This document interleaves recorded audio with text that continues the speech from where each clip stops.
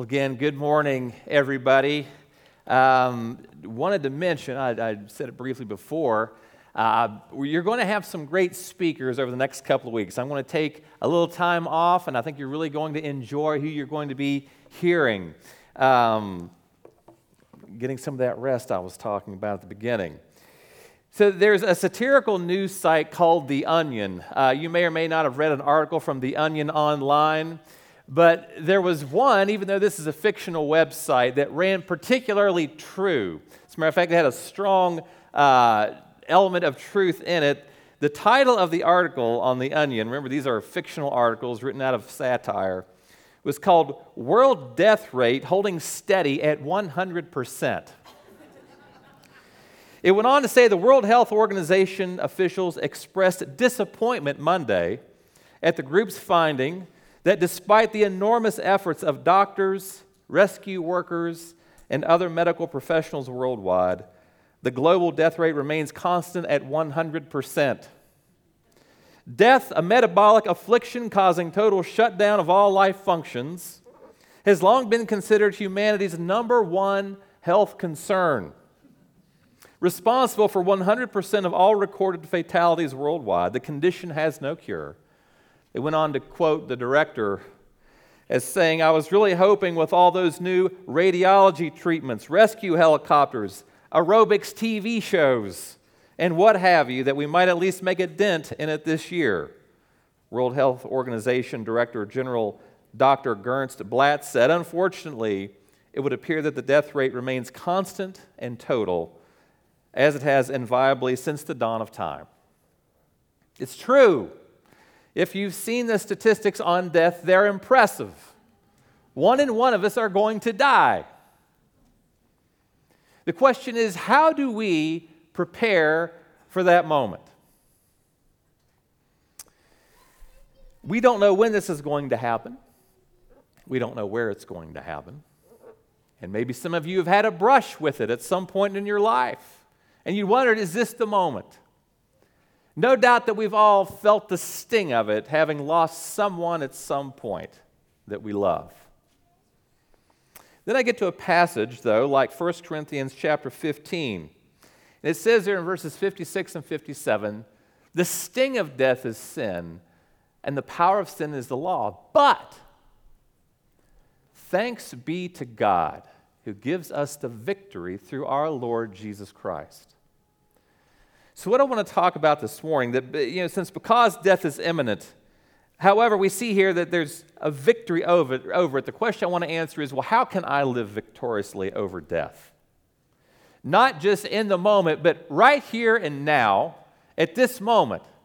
How can I have this kind of a victory? Because you see, in the same way that we encourage our young people to start investing to prepare for their retirement, so don't we need to be investing spiritually for this moment that's inevitable. The passage I want to look at this morning comes from 1 Samuel chapter 31. 1 Samuel 31. We'll be reading the entirety of that chapter. It's fairly short, verses 1 through 13. If you would, please stand with me for the reading of God's Word. 1 Samuel chapter 31, verses 1 through 13.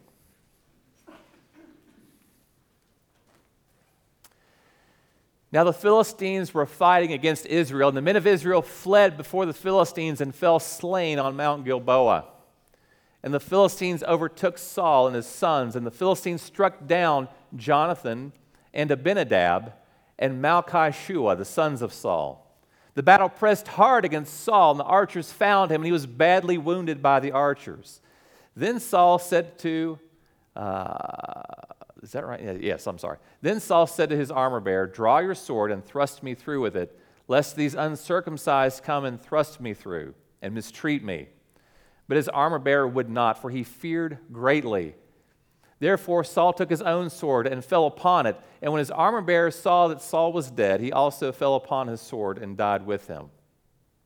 Thus Saul died, and his 3 sons, and his armor-bearer, and all his men on the same day together. And when the men of Israel who were on the other side of the valley and those beyond the Jordan saw that the men of Israel had fled and that Saul and his sons were dead, they abandoned their cities and fled. And the Philistines came and lived in them. The next day, when the Philistines came to strip the slain, they found Saul and his 3 sons fallen on Mount Gilboa. So they cut off his head and stripped off his armor and sent messengers throughout the land of the Philistines to carry the good news to the house of their idols and to the people. They put his armor in the temple of Ashtaroth, and they fastened his body to the wall of Bethshan. But when the inhabitants of Jabesh Gilead heard what the Philistines had done to Saul, all the valiant men arose and went all night and took the body of Saul and the bodies of his sons from the wall of Bethshan. And they came to Jabesh and burned them there. And they took their bones and buried them under the tamarisk tree in Jabesh and fasted 7 days. You may be seated. This morning we're ending the book of 1 Samuel. And the theme throughout this book has been trusting in times of transition. Even though Israel seems to be in a constant state of upheaval, we see God working his infinite purposes throughout this book. And one of the reasons I wanted to go through this book at this time is because I know that we as a nation are in a state of change. But you know what's changed as far as God working out his infinite purposes back then and now? Nothing. God is still working out his infinite purposes, and many people I know have been struggling with the changes going on, particularly probably since November. Many people were unhappy about how the elections went in the fall. Some didn't think they were legitimate elections and are still unhappy about it. But through the book of Samuel, we see that not only would God have us trust him in the matter of national interests, but also in the matters of personal interests and individual interests. And whether transitioning from a theocracy to a monarchy like they've been doing in the book of 1 Samuel, or from one administration to the next in the United States, or even transitioning from the state of life to the state of death itself, God's hand is in it, and his infinite purposes are being worked out. And through the book of Samuel, ever since the young David came on the scene, we've seen this continued comparison of these two men, David versus Saul.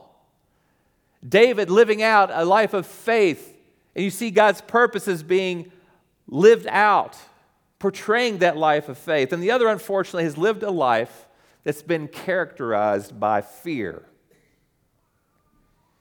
And in the text we read today, we see this final demise of Saul. It's a tragic ending that Saul experiences.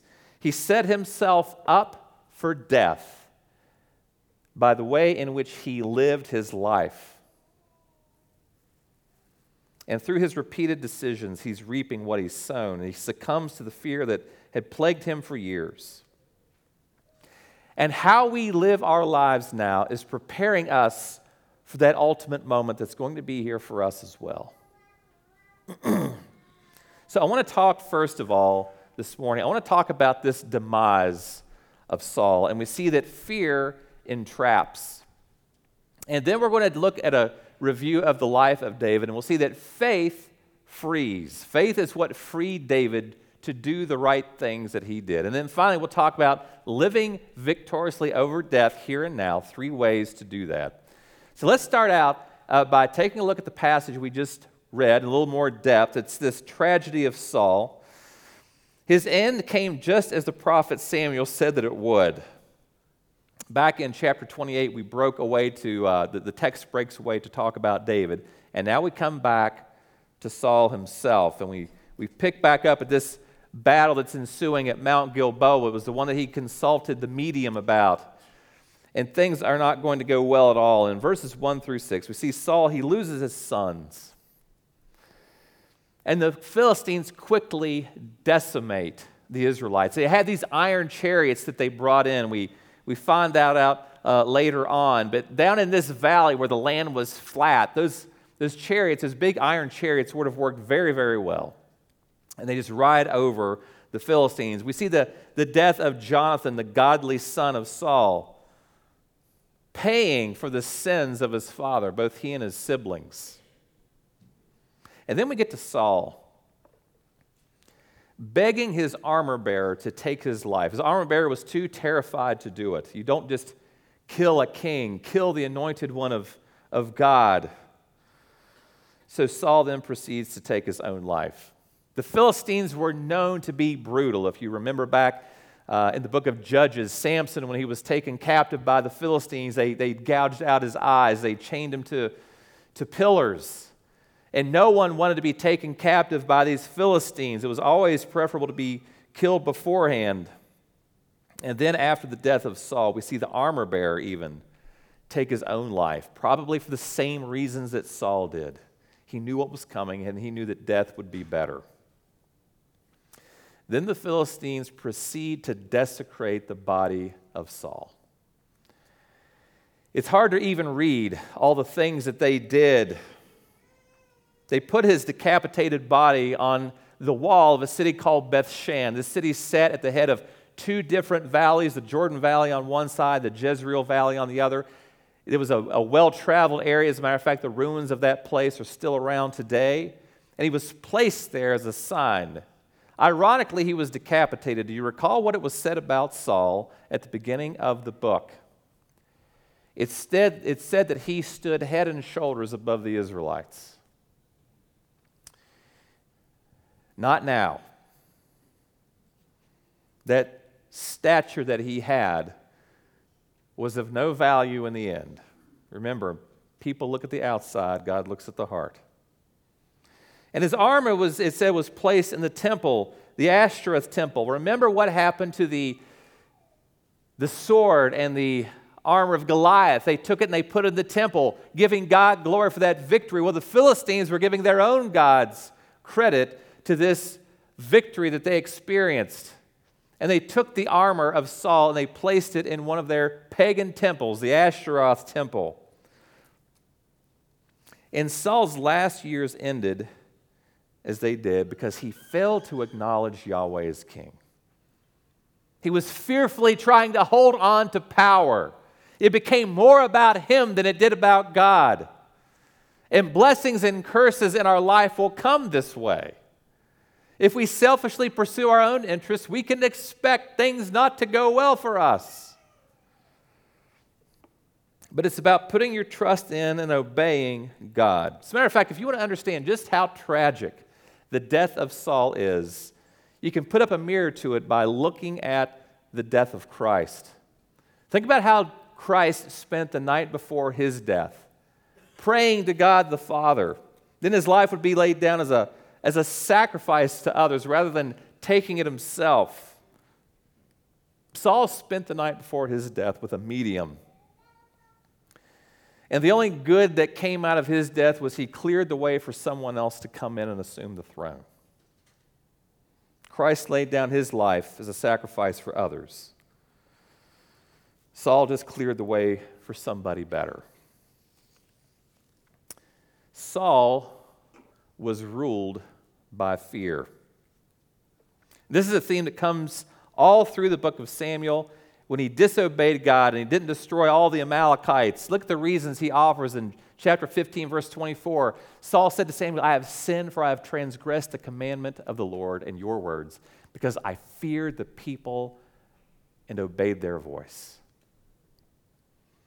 It was a fear of people. But then after David was anointed and he was having success in battle again, how does Saul respond? Look at chapter 18, verse 12. Saul was afraid of David because the Lord was with him, but had departed from Saul. Now he's fearing the success of someone else. It's taking away his identity as being strong and powerful. And then just prior to seeing that witch at Endor, when he saw the army of the Philistines, it said in 28:5, when Saul saw the army of the Philistines, he was afraid and his heart trembled greatly. We see the lack of faith in God, fearing the enemies of Israel. And then after he saw that witch, he thought he'd get the answers. He thought it would give him courage. Instead, what happened?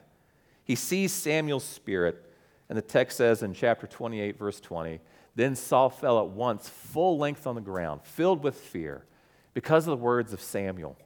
And there was no strength in him, for he had eaten nothing all day and all night. Do you see the theme? Do you see what is ensnaring and entrapping Saul all throughout his life? Fear of man, fear of death, fear of the enemy, and fear of his identity as king being taken away. And it characterized his existence. It led to this disgraceful death that we just read about. Because see, fear is a horrible taskmaster. One of my favorite professors in seminary, I'll never forget him saying, one of the greatest tragedies, one of the greatest taskmasters is having to live under someone else's expectations. Living out of fear of disappointing someone else. The fear of death, it could drive you to become irrational about your own health care. I was just reading about Larry King. He's spending a fortune right now. Preparing himself, he's going to be frozen when he's dead. He's got hopes that he'll be revived at some point off in the future. And he says that's the only thing that's giving him hope. Fear should never get the final say in our lives. We should trust God at all times, but fear, it will entrap and it will enslave. I want to shift now to look at David one more time, because he didn't live his life entrapped by this fear. Instead, he chose faith. Now, that doesn't mean he didn't feel afraid and scared. What it means is he chose faith to govern him as opposed to those things he was afraid of. See, there's a huge difference. It was that great theologian John Wade that said, fear is being scared to death, but saddling up anyway. And this faith freed David. It freed him. Where Saul was entrapped, faith would be freedom for David to do both what needed to be done and not do what didn't need to be done. It was on both sides. As a matter of fact, in Hebrews 11, there's a wonderful summary of David's actions in verses 32 through 34. This is probably Barnabas is the writer of Hebrews. He's speaking. He says, in this wonderful hall of fame of faith, what more shall I say? For time would fail me to tell of Gideon and Barak and Samson, Jephthah, of David and Samuel and the prophets. And listen to this list of accomplishments. Through faith, conquered kingdoms, enforced justice, obtained promises, stopped the mouths of lions, quenched the power of fire, escaped the edge of the sword, were made strong out of weakness, became mighty in war, put foreign armies to flight. This is what faith freed David to do, as well as all these other folks mentioned in this passage.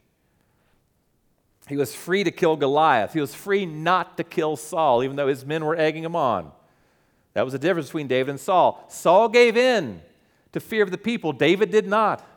His faith made him free to do that. He was free to conquer nations. But he was also free to let God take care of that knucklehead Nabal. Remember the knucklehead Nabal? And then look at this difference in how David died. We see it in 1 Kings chapter 2, starting at verse 10. Then David slept with his fathers and was buried in the city of David.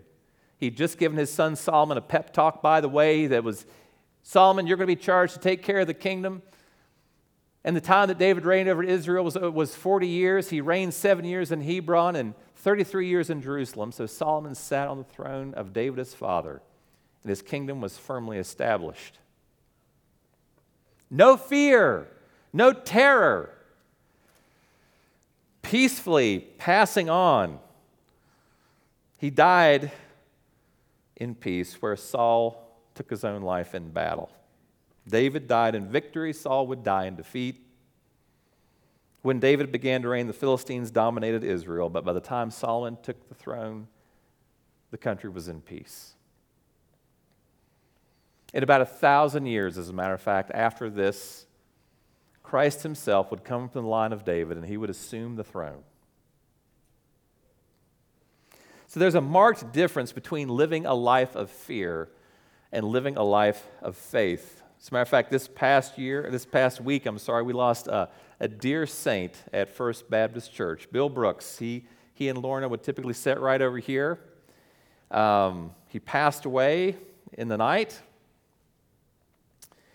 And this was a man who lived a life of faith. He was a wonderful man. I was blessed to know him. And after many years of marriage, and I don't know how long Bill and Lorna were married, but you can imagine the grief and the heartbreak that his friends and family are feeling. But here's what faith does. Here's the difference it makes. That we as Christians, grieving the death of someone we know and love, can do it with hope. Because we believe it to be a temporary parting. Because we believe that we will be reunited with every loved one that we know who dies knowing Christ.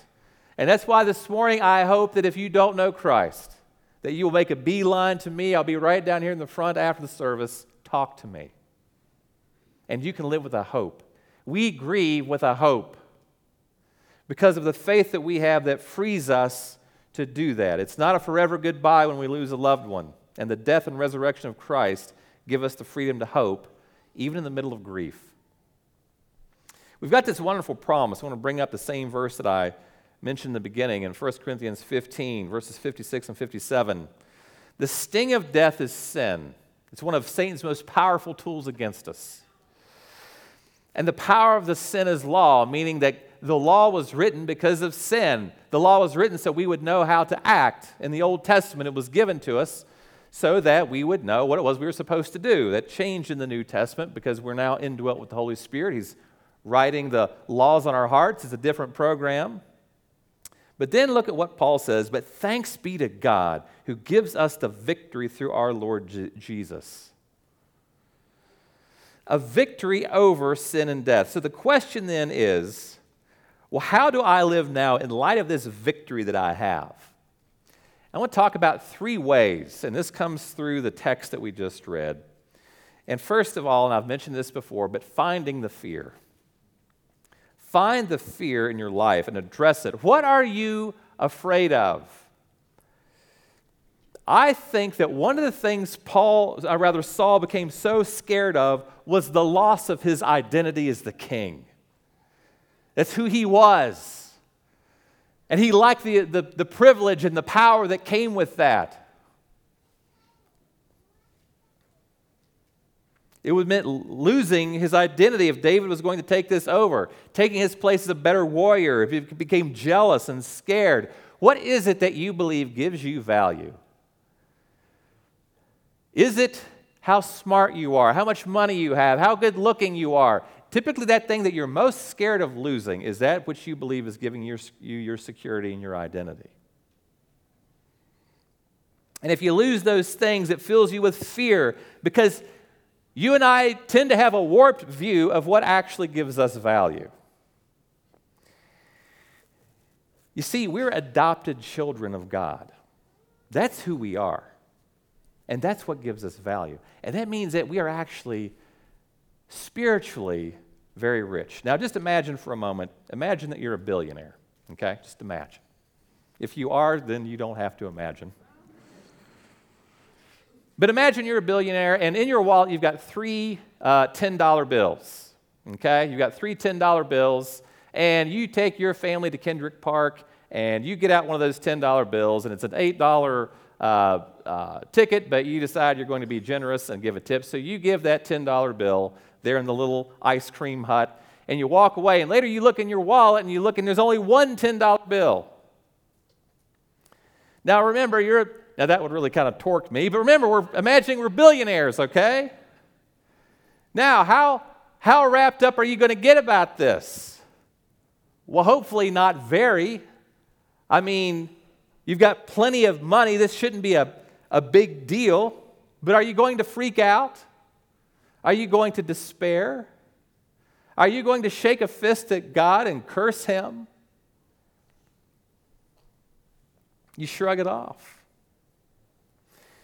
You're not worried about it. But see, what about this week? What happens if someone criticizes you? What if you see that your 401k drops a little bit? What if a friend betrays you? And those are all real losses, by the way. But you're a Christian. And as Christians, we should be looking at these things differently than non-Christians do. Do we really understand how spiritually rich we are? Tim Keller, he talks about this. He says if you're upset about your status with other people, if you're constantly lashing out at people for hurting your feelings, you might call it a lack of self-control or a lack of self-esteem, and it is. But more fundamentally, he said you've totally lost touch with your identity. And as a Christian, you are a spiritual billionaire, and you're wringing your hands over $10. See, Saul was unable to see the riches that he had in God. He totally missed it. And he was fearfully walking around, terrified he was going to lose something. He chose fear over faith. And then secondly, stay close to Christ. Stay close to Christ. Don't wander. See, Saul wandered. He went seeking the advice of mediums. He was fearing man instead of fearing God alone. And see, we can wander. You know, and summertime can be prime time to do that.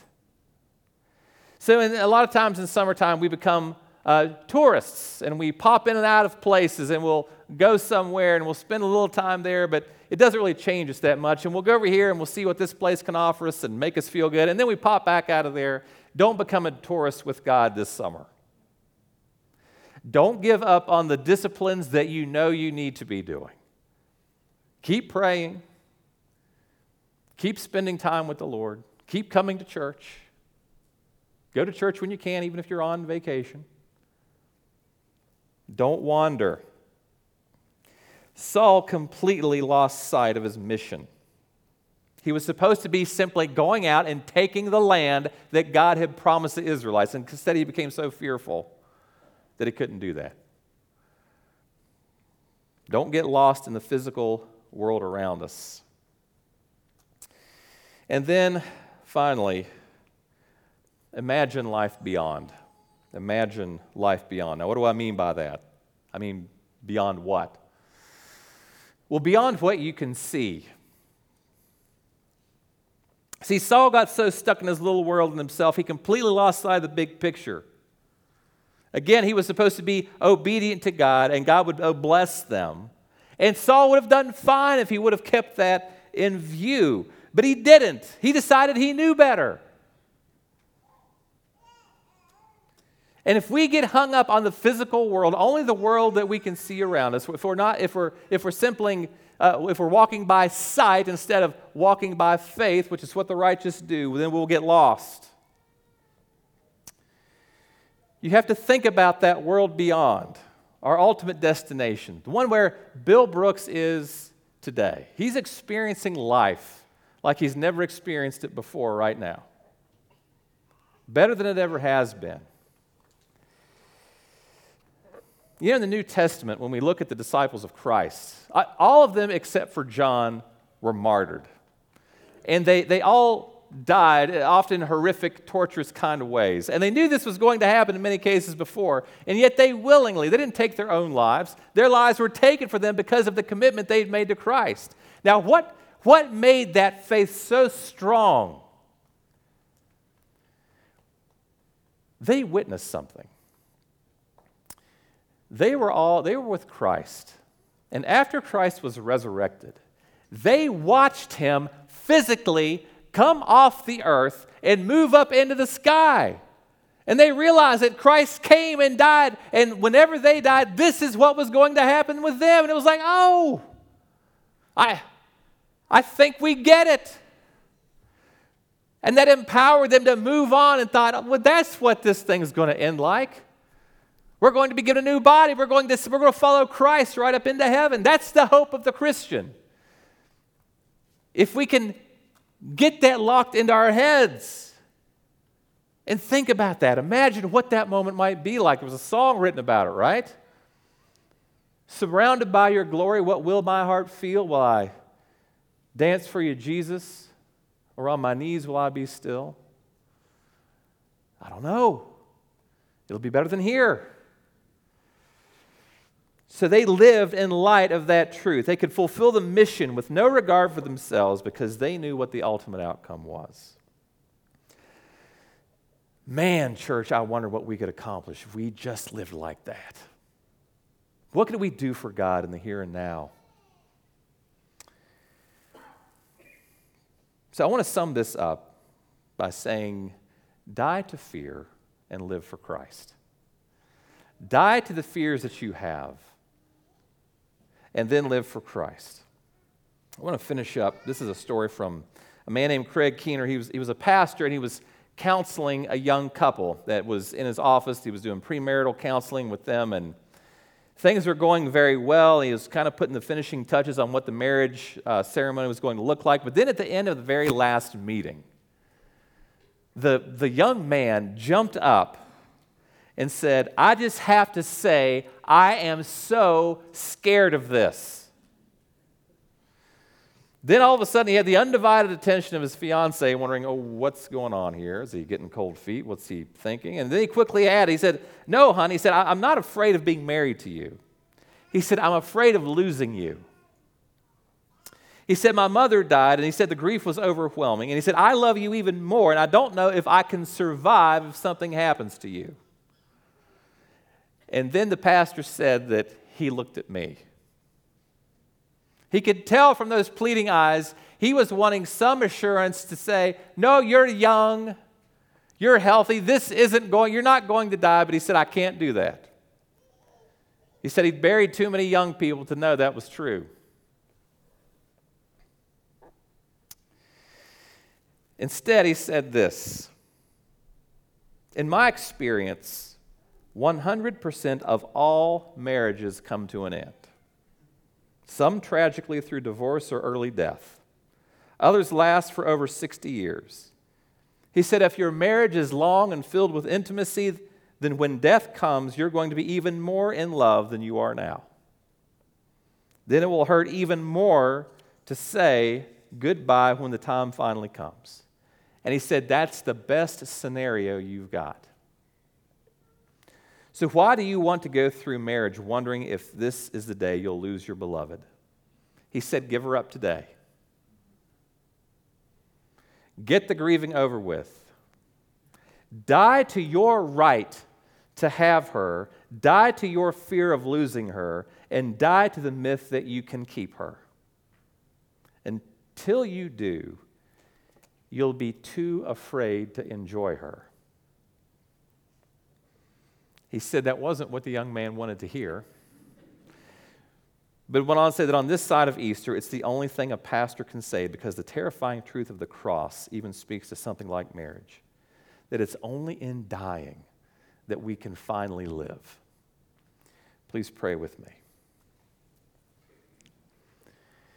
Almighty God, I pray that we would not get so hung up on the physical world that we can see, on hanging on to our own lives, on being fearfully trying to hang on to some sense of an identity that we get through whatever means it may be, that we lose sight of how spiritually rich we truly are. And I pray that would be both a comfort today and a comfort in the end. And I pray that we would be putting credits in that spiritual bank account, God, in the sense that we do not live each day as though we are going to live forever, because we are not. You've numbered our days. And unless you come back, at some point through death, we'll go home.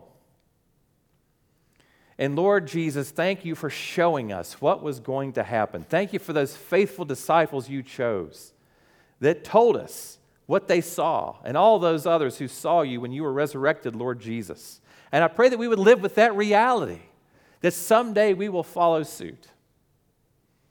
Give us courage and give us strength to live out the work you've given us to do. It's in your holy and precious name, Jesus, we pray. Amen. For I'm sure that neither death nor life, nor angels, nor rulers, nor things present, nor things to come, nor powers, nor height, nor depth, nor anything else in all creation will be able to separate us from the love of God in Christ Jesus our Lord. Just as a quick reminder, today is the day that we take up our elder offering. There should be someone standing back by these doors with an offering plate. And if you would like to contribute to that, that's how we help out needs here in the body. Otherwise, thank you. Have a wonderful day. You're dismissed.